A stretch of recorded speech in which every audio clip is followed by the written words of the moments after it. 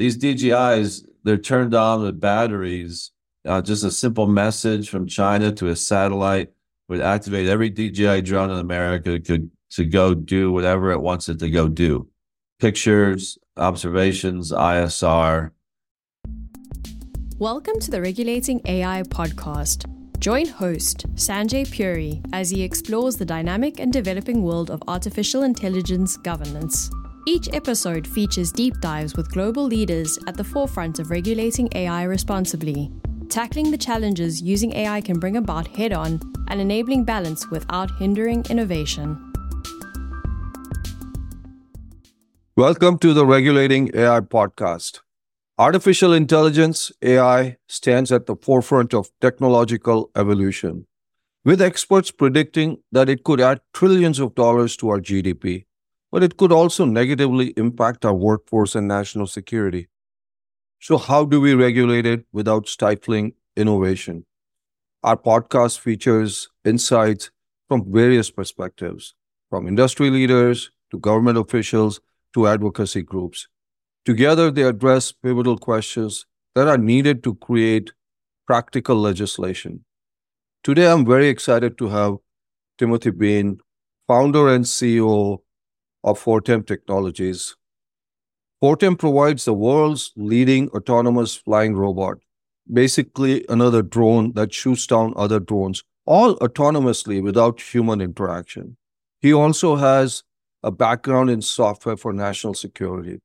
I invited him on this show as it is very important to get different perspectives towards framing AI legislation, and national security is a very important issue for us. Welcome, Tim. It's an absolute pleasure to have you on the Regulating AI podcast. Thank you, Sanjay, and thanks for having me. Look forward to a vibrant discussion. So, Tim, as I mentioned, national security is a very important issue. And with your background, we really want to dive deep into it. So, Tim, the advancements that we see in AI technology that impact national security concerns, what key considerations should legislators bear in mind when they are framing this AI legislation? You know, there's so much going on, Tim, right now. You have hearings, you have discussions, you have listening sessions, you have an executive order. What are your thoughts in terms of national security as far as AI legislation is concerned? Yeah, thanks for asking that question. Super important question. And just to frame it for your audience, right? When we talk about national security and preventing war and keeping our freedoms and keeping our families safe, you go back to the 1800s, the world figured out how to deal with this invention called guns, and then machine guns, and then tanks, and then airplanes. And heck, we figured out nuclear weapons. And this next advent is artificial intelligence and autonomy, robots. And people maybe not very well educated on the issue might think, well, why don't we just unplug it and it'll make it stop? And it's not that simple. And so governments have a huge challenge. When we solved the nuclear weapons issue, there were just a few world powers that, had nuclear weapons, and they got together and talked and created deterrence and treaties. With artificial intelligence and robotics, it's going to be a little different because millions of people, individuals, have access to all of that technology that can really impact a nation's security. And we can talk about some examples if you like, but your question's about legislatures. What should a legislature do now? And really it's about data and privacy. Data is the gasoline that feeds the AI engines. And so I got some examples that can illustrate that. But my wife and I, we love Facebook. We use Facebook. We keep in touch with our friends with Facebook. It's a free service. And it's been said that if something's free, the product is you. And our data and everything about my wife and I is there for the world to consume and for Facebook to sell. And with the advent of AI, sadly, that's become a problem. Having these free services that use our data, that data availability privacy needs to be regulated in the strongest way to keep us safe from those that would use AI in a harmful way. But Tim, if data is the key thing, the US could not get a Data Privacy Act together. The EU did. And we have a patchwork of those legislations across many states, which is pretty complicated. So If data is the key thing, then what should legislators bear in mind when they're framing AI/data kind of legislation? Any thoughts on that? Yeah, maybe I can illustrate it with something that helps people understand, why does anyone care what I'm commenting on someone's Facebook or what I'm saying? Think of this, the technology exists and almost anyone can create it with a few $100s off the internet. You can build a small drone, put a small camera on it and a little processor with some software that do facial recognition. And you can put like a little explosive with a lead pellet on that drone. You can manufacture that for less than $100. The software exists for about $40K. You can buy it online to control 400 or 500 of these. And I'm not saying anyone's built this yet, but it's right there. You could fly this drone into a town, you fly it into the halls of Congress. Think of January 6th. Just fly these 200 drones in the halls of Congress. These drones would navigate the hallways and they'd fly up to everyone's faces. And if they saw a face that was of one party versus another, they would either pass or they would inflict harm on that human being based on their political denomination. So surgically, you eliminate one whole side of the aisle. Think of China, Russia, et cetera, in the past, dropping nuclear bombs and the great fear and that destruction. The world has shifted with AI, where you can drop millions of tiny, inexpensive drones for a quarter of the cost of building a nuclear weapon that would fly throughout New York City. And those drones would surgically, based on the data they've collected in that small chip and controlled by AI bots, it would eliminate people that were, I don't know, pro-Israel or pro-Palestinian or whatever political issue they were solving for. And so you're talking about the new battlefield of surgical capabilities, and I'm being futuristic here, but that's the power of AI. And that's the reason your data matters. Your data gives evil people power. And we can talk about what's happening in China with AI and the social scores there in China with controlling people's behaviors and attitudes. So basically what you're talking about, Tim, is the swarms of drones using facial recognition and data coming at us, right? Yeah. So I think data is something that you can easily regulate that would then not feed these systems. And so it's as simple as saying Instagram, Facebook, Google Mail, Yahoo Mail, it's all free. Sorry, you have to pay $9 a month now for those services. And, Yahoo, Facebook, Google, you can't sell the data on the back end. That's where they make their money, is they sell their data to the Gap. I don't know if the Gap's still around in malls. I'm an older guy, but they sell who gets the most likes based on what people are wearing and things to stores to figure out what to buy. So your data and all these apps is super valuable. And that data, petabits of data a day, is something that companies and governments can license. Facebook just doesn't make all their money off of advertising. And so all of that data feeds into these systems to make them all powerful. Imagine a battlefield where you know everything about everybody and what they think and what's happening, and you have the robotics, the autonomy, the AI to solve these things in super high speed very quickly. And that's where it's kind of going. And regulating it, I think, is difficult because it's not like nuclear weapons, which just had a few nations at the time to come to some treaties, but it's going to proliferate to everyone in the world. And so data privacy is the issue of the next decade, I believe, for legislatures around AI. So basically, you're advocating for a Data Privacy Act, which we have not been able to do in the US, like the EU has done. And you're saying that I think is very, very important. Now, Tim, you run a very entrepreneurial and very successful company, and you use AI for national security. So how do you think AI legislation can strike a balance between fostering innovation, just like you have in the national security sector, and then also preventing misuse or unintended consequences? Is it all data, or are there other things also? Because there are bad actors who get access to it. But how can AI legislation strike a balance? I mean, the executive order from President Biden talks about bioterror and several of these other issues. But what are your thoughts how to strike that balance between innovation and national security? It's going to be hard. The democracy and the legislative process is slow moving by design, right? So that one president, one term doesn't change sort of a foundational constitution. And when you have technological change, new AI algorithms changing every day, it's very difficult. You could almost use AI. I'll tell a funny story. We have a very deep tech company. We gave ChatGPT 4, which is a free AI bot. We gave him 2 sentences about what our company did, what products we had. And we said, what should our roadmap be in 2024, our product roadmap? It listed 13 things that it said we should consider building. It mapped to all 10 things that our product managers, our humans, were planning to build in 2024.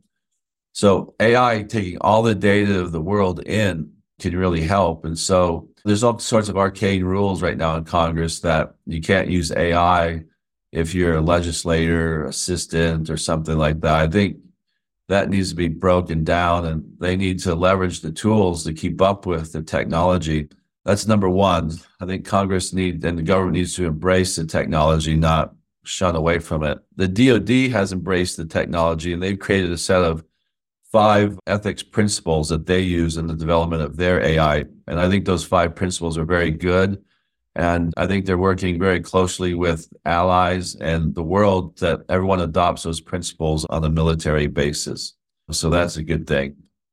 I think the biggest way to really control AI so that it doesn't take over the world and change our country and our freedoms really revolves around something called quantum computing. And I'm not sure how familiar your audience is with quantum computing, but AI, a lot of these algorithms were invented in the 70s, and now we have the compute with NVIDIA processors, et cetera, to actually do something with these algorithms. Now the algorithms are changing, and our compute is about to take a quantum leap with quantum computing. Sorry for the duplication of words, but computers today, they use transistors, right? And so when you add another transistor, and they make these transistors very small in silicon, your compute goes from a second transistor, doubles it, then a third, you get 3 times and 4 times the amount of compute.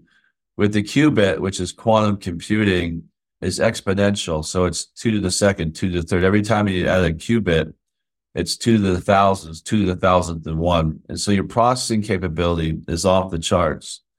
And these computers are maybe something you can hold in your hand, but the cooling systems, to get them down to very cold temperatures so the electrons can compute at those speeds, are huge computers. And you have companies like Google, IBM, Apple, China, US government are bringing these to market. They've solved the hard problems. These will come to market in the next 2 or 3 years. So quantum computing coupled with AI, that's something that really needs to be monitored. Think of these Bitcoin miners mining Bitcoin with traditional legacy computers using transistors, getting a hold of a quantum computer. I mean, it just throws that system into a tailspin. Think of what it does to intelligent systems that are running the banking systems and other systems of the world. Let me go back to the comment that people say they can just unplug it. I don't know if people in your audience know this, but the AI machines today write software. You can just type in, write me a program that, I don't know, draws a box or draws a picture or does this. It will write in less than 30 seconds, hundreds of lines of code that compiles and executes. So these machines, where that's going, these machines can be very self-learning. So they can be trained to go run a robot to create some task, and they get a reward system if they complete the task faster. These machines can write their own software and program their own brains. And they're not self-aware yet. The machines aren't there yet. But you can kind of see with the compute power and the ability to write their own code where that is going. And so I think Congress should talk with a lot of consultants and figure out what they're going to do about quantum computing as it relates to AI. That would be something to do in the next 2 or 3 years before it hits. No, that makes sense. Tell me, you talked a little bit about international cooperation, but how does the international landscape influence our national approaches to AI legislation in context of security? Are there opportunities for global cooperation? I know we are doing the Quad, we've done the AUKUS, and we are really trying to create these connectivity on the four pillars of basically the four pillars are quantum computing, cybersecurity, AI, and space technology. But tell me how these international approaches are they going to impact AI legislation in your view? Our government's great. We're leaders of the free world. We were talking to everyone that will talk to us and trying to keep the world safe and prevent war and create treaties and programs and these types of things. Unfortunately, in our world today, the U.S. does have adversaries. Russia is our hot adversary today. We have China, which is a global competitor for resources in Africa, the Middle East, India, across Southeast Asia. I mean, they're competing for their people, their economy, and we're competing. And so there is no norm, there is no treaty, and it's an arms race, flat out arms race. Who can get there fastest with quantum computing and AI? Who can have the best algorithms? Who can censor the shooter? Who can get the most data? How can we get data from China to understand everything about their people and their society? How can Chinese with cyber trying to get all of our data? Because data feeds these AI models and these AI capabilities. So it's a full-on arms race right now, in my view, between U.S. and China. Okay. So tell me, what role does a public-private partnership or collaboration play in addressing national security concerns relating to AI? Do you think we can have legislation that can facilitate effective partnerships?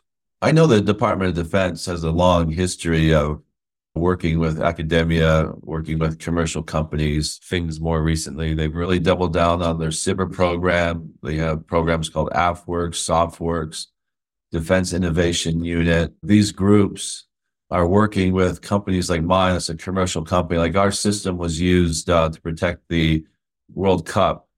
And when you have international sporting events, things like the Olympics, et cetera, that's, where Fortem plays as a commercial company, all kinds of high profile events where people are afraid of a drone disrupting their event. So that's what Fortem does. We use AI and robotics to solve the problem. And so we partner with the US DoD. They're a customer now. It's public knowledge. We're deployed at Army bases. And that's all because of the US DoD public-private partnerships. And so we follow the rules that the US DoD wants us to follow with regards to our AI, where you always have a human, maybe not in the loop, but on the loop to stop and all the other ethical types of things that they ask that they're doing in the US and that they're asking their allies to do. Let's just shift to the topic of transparency and accountability. How do you think AI legislation can ensure responsible practices in national security applications without obviously compromising classified information? Is that possible? I think it's possible, right? I think it's absolutely possible. It's competitive right now. So you're talking about intellectual property rights. And so what you're really asking is, when I sell something to the US government, the US government creates it, they want it to be, the word they use is governable, meaning that all the algorithms, all of the ability to detect and avoid unintended harm, that's kind of well understood, and that there's bounds that were created for the task you're asking your AI machine to do. And they want that to be transparent and visible. As a private company, you make that transparent and visible, you lose your intellectual property rights and people steal your ideas and you create a whole bunch of competitors. And so there's all these discussions about putting these models into open source so everyone has access. But those types of things are governed within a country and a country's laws. And there's some international laws around intellectual property, but we haven't solved those intellectual property challenges between the US and China. China spends more money on espionage and stealing US IP than they do on their entire Defense Department. The stories I can tell you just here in simple Utah of the Chinese working with universities, trying to infiltrate my company and other companies and get intellectual property will astound you. The scope of which they're stealing US intellectual property.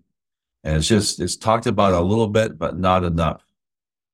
I mean, that's what's kept us safe in the US. We always think about it's the oceans, Pacific and the Atlantic. No, it's our innovation. It's our technology, and it's being stolen. Looking to make the most out of AI advancements and innovation? Visit regulatingai.org to learn more about how best to optimize the use and integration of AI, and sign up for the Regulating AI newsletter to keep up to date with the latest in AI governance and regulation. So, in terms of our national security agencies, in your experience, Tim, how receptive would they be to putting some regulatory frameworks around? Do you have any experience or conversation in terms of how they are going to be receptive to regulatory frameworks around AI? Yeah, our allies definitely, I respect, would love regulatory frameworks around AI as long as they get the weapon or the defense capability. And so if you look at Ukraine, we're funding some advanced weapon systems, but not a lot of advanced weapon systems. There's always a fear in the U.S. of Russia getting a hold of those advanced systems, and how do you track those systems and keep those secrets for the U.S. government? So, yeah, our allies are willing to follow whatever rules the U.S. wants them to follow, as long as they get the capability, and we're all knit together as a NATO or a Five Eyes partnership. I think there's a lot of sharing, there. So, Tim, just to shift conversation, there's a big debate on open sourcing or not to open source. There are two camps currently: IBM, Facebook on the open source. There are others: OpenAI, Google, Microsoft on the closed source. What are your thoughts from a national security standpoint? Should we open source large language models? Yeah, the companies. In my career, I've been in 5 Silicon Valley startups, right? And when you're the leader, you don't want to open source. When you're the follower, you want to open source because you want the guy that's making all the money and the guy that's leading, you want all his secrets. And so I think open source in a free country is a question that should be left to each individual company. And sometimes there's advantages to a leader making part of their code open source, so that they become the standard. Often it's solved through licensing, where you can license technology. But, these companies, we talk about countries competing, US and China competing for economic development, for the health of their people and their society and their way of life. Companies compete. I mean, we're competing. We have to win business and get people to buy our system so that our hundreds of employees can pay their mortgages. And so the world is a competitive place. It isn't, we just don't all get checks from the government every month like my teenage daughter thinks we should. So we have to compete to win and let the best technology, the best company, the people that work the hardest. I mean, that's the great principle of freedom versus what we're seeing in Ukraine. Ukrainians want the freedom, whereas in Russia, they just want the government to take care of them. And that's the real battle going on. And so to open source or not to open source, I think it should be left to the company to make a strategic corporate decision for the interest of their business and their employees. Obviously, if you get into a monopolistic situation with the U.S. government, there are laws there, and that debate is healthy. And companies over in our history have gotten broken up to be able to foster competition, foster jobs. I think it's really about the nation, the United States, being able to prosper into the next century, being able to be competitive in the world, and monopolies often do not allow a country to prosper. And so our government plays a role with monopolies, but whether to open source or not open source, maybe is a little bit a part of that. But I think the bigger issue is around monopolistic behavior. Yeah, and we've seen that with social media, and that's a concern with AI. Tim, how do you see the role of AI in cyber defense? And What legislative measures do you think are needed to enhance cybersecurity in the context of AI?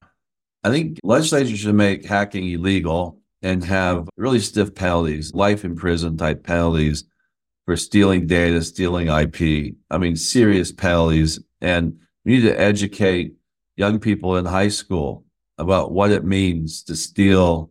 We educate what it means to steal someone's pencil or steal someone's lunch money. But I think in the future, with data being the fuel for AI, we need to educate young people. You can't steal intellectual property. You can't steal other people's data. And that needs to be culturally something that's just very wrong. And the legislatures that we're so hard on drug dealers, right? We need to be hard on people that are stealing data because it is really it's the fuel for the weapons that our grandchildren are going to be facing. And so I think that legislation is important. I think government getting involved in the technology, they need to embrace AI so that the tools that prevent a cyber threat are AI enabled. Because, those guys in Nigeria, not to pick on the great country of Nigeria, but it seems to be someone from Nigeria always calling one of your stuff, and it gave Nigeria a bad name. But those folks are using AI to penetrate with your phone number. And there's an AI bot that looks like me, my face, has my voice, and does FaceTime with my employees, asking my employees to send me a gift card because I'm stuck at a trade show and I need to gift a gift card to a vendor. How's an employee looking at his phone with the leader of his company, talking with his face, with his voice, say, okay, I'll text you the money?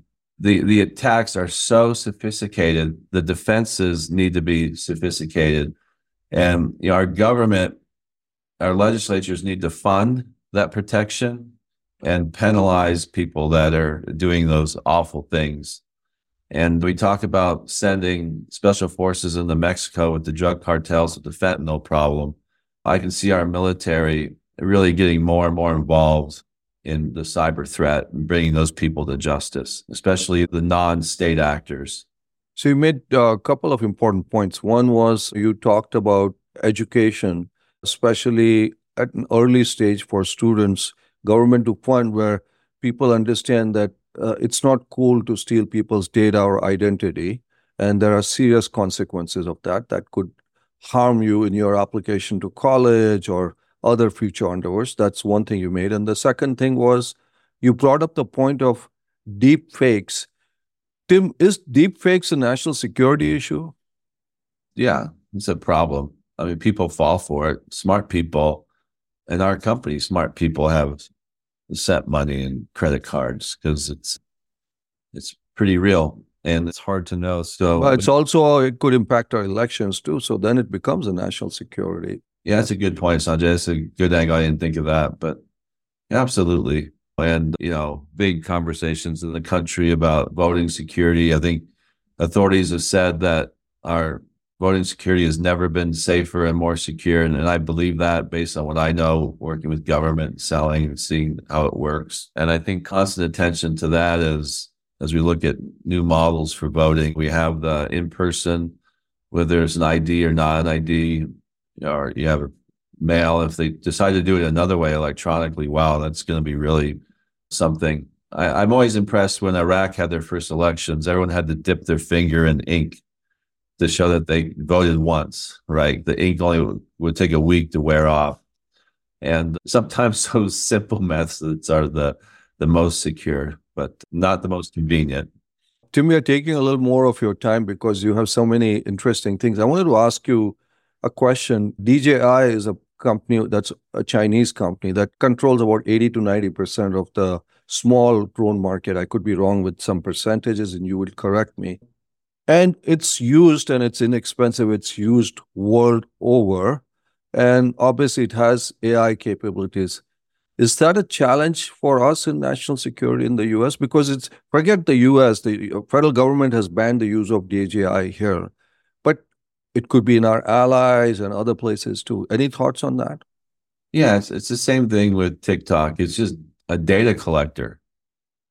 And it's fueling the weapons of the future. I'll give you a story. We were at an NFL stadium demoing our system, and we said, hey, we're going to go shoot down this DJI drone, capture it, and bring it back.